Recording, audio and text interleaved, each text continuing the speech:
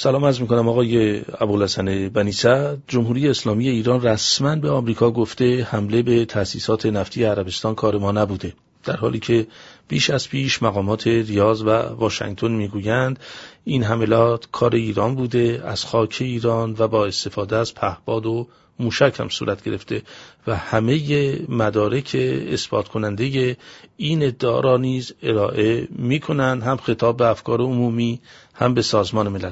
آقای بنیصدر، پیش از هر چیز بفرمایید که چرا حکومت ایران که از آغاز نقش خودش رو تو این حملات انکار کرده حالا لازم دیده رسما اون رو خطاب به آمریکایی‌ها اعلام بکنه و آیا ادعای او شانسی برای پذیرفته شدن داره احتمالاً؟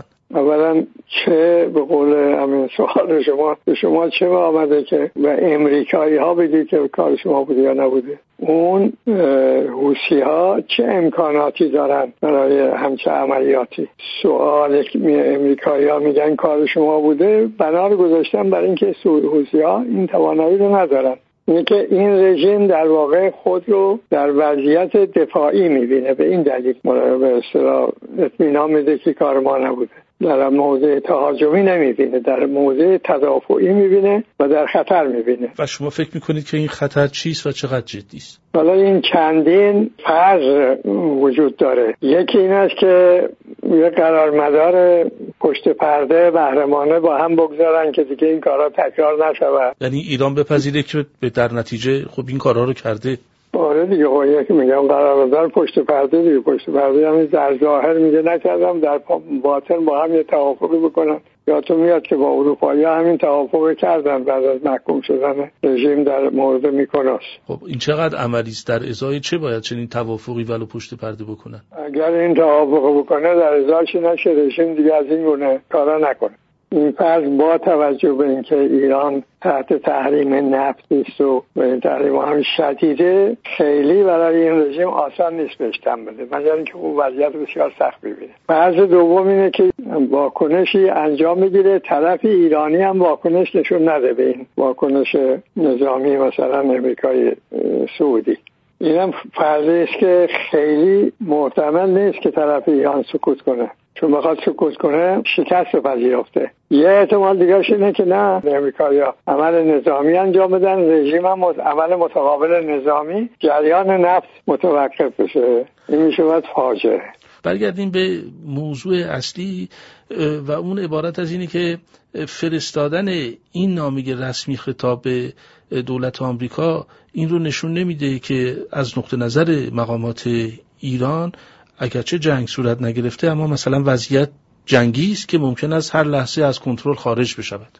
یه واقعیتی هست که این اول باید بهش توجه بکنیم، اینه تا جنگ خلیج فارس بین بوش پدر و صدام، این چاهای نفت و تاسیسات نفت معاف و معصوم بودن، کسی در جنگ ها به اونا آسیب نمیرسد. اولین بار آقای صدام چاهای نفت کویت رو زد، اما این بار به تاسیسات نفتی ضربه خورده، یعنی حمله شد، حمله نظامی شده. معناش اینه که یه جنگ نفتی هم اضافه شده بر جنگ ها. حالا اگر این مسئولیت بخواد همچنان زیر کار گذاشته بشود و حمله به تاسیسات نفتی دو طرف انجام بگیره، اقتصاد دنیا با یه فاجعه بزرگ روبرو میشه. هنوز از دید من احتمال این که یه توافق پشت پرده با هم بکنن قوی تره. آقای بنیصدر، صرف نظر از این ملاحظات، آیا به غیر از آمریکا جامعه جهانی حتی قدرت‌های اروپایی که می‌خواهند این تنش بالا نگیرد میتونن بپذیرن که چنین بلبشویی صورت بگیره، تکرار بشه و ادامه پیدا بکنه، اون هم تو نقطه حساسی از دنیا؟ و اگر نمیپذیرن واضحا نبینید امریکایی‌ها از لحاظ نفتی آقای ترامپ فرمایش فرمودن ما حالا شدیم صادر کننده خالص نفت. این که امر درستیه، یعنی امریکایی‌ها الان هنوز نشدن صادر کننده ولی تا سال دیگه میشن، ولی اونجور نیاز هم ندارن. میشد گفت که از لحاظ اقتصادی به نفع امریکاست این بحران یعنی جنگ نفتی، برای که به اقتصادهای چین و اروپا و هند به سود اقتصاد امریکا ضربه میزنه.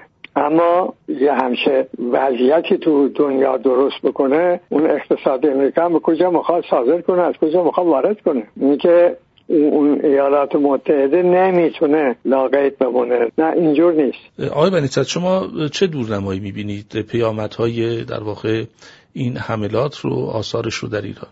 والا این که نظر من این نیست که این ممکنه به جنگ عمومی بیانجامه. امیدوارم که اینجور نشود. گفتم برای اینکه فاجعه بزرگی میشه. اما بازی با آتش یه دفعه ما کردیم، امتحان کردیم، یادتون هست که جنگ تجاوز عراق هم با همین چیزا شروع شد. آتش دیگه، این که خبر نمیکنه که من حالا میخوام سرایت کنم به فلان جا. بنابراین خطر جدیه. از اون طرف میگه ما با امریکا هیچ مذاکره نمیکنیم. یعنی نامه نوشتن جزء مذاکره نیست.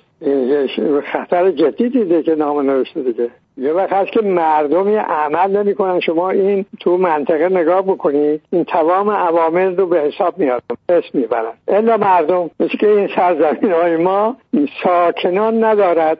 آقای خامنه‌ای میاد اونجا میشینه میگه ما با امریکا مذاکره نخواهیم کرد الا اینکه او باید برگرده به اون عهدنامه. شما که میگفتی این عهدنامه نبود، حالا میشد عهدنامه. تمامی ملت ایران به حسابی آورده ایشون؟ نه، تا این تکلیف ایشون میکنه. این که چه خواهد شد، این سوالی که مردم ایران باید به جواب بدن. تا کی میخواهند این وضعیت رو تحمل کنن؟ تا وقتی گناه میتونن تحمل کنن، این وضعیت میتونه ادامه بده. بسیار خوب، از توضیحات شما بی اندازه سپاسگزارم آقای ابوالحسن بنیصدر.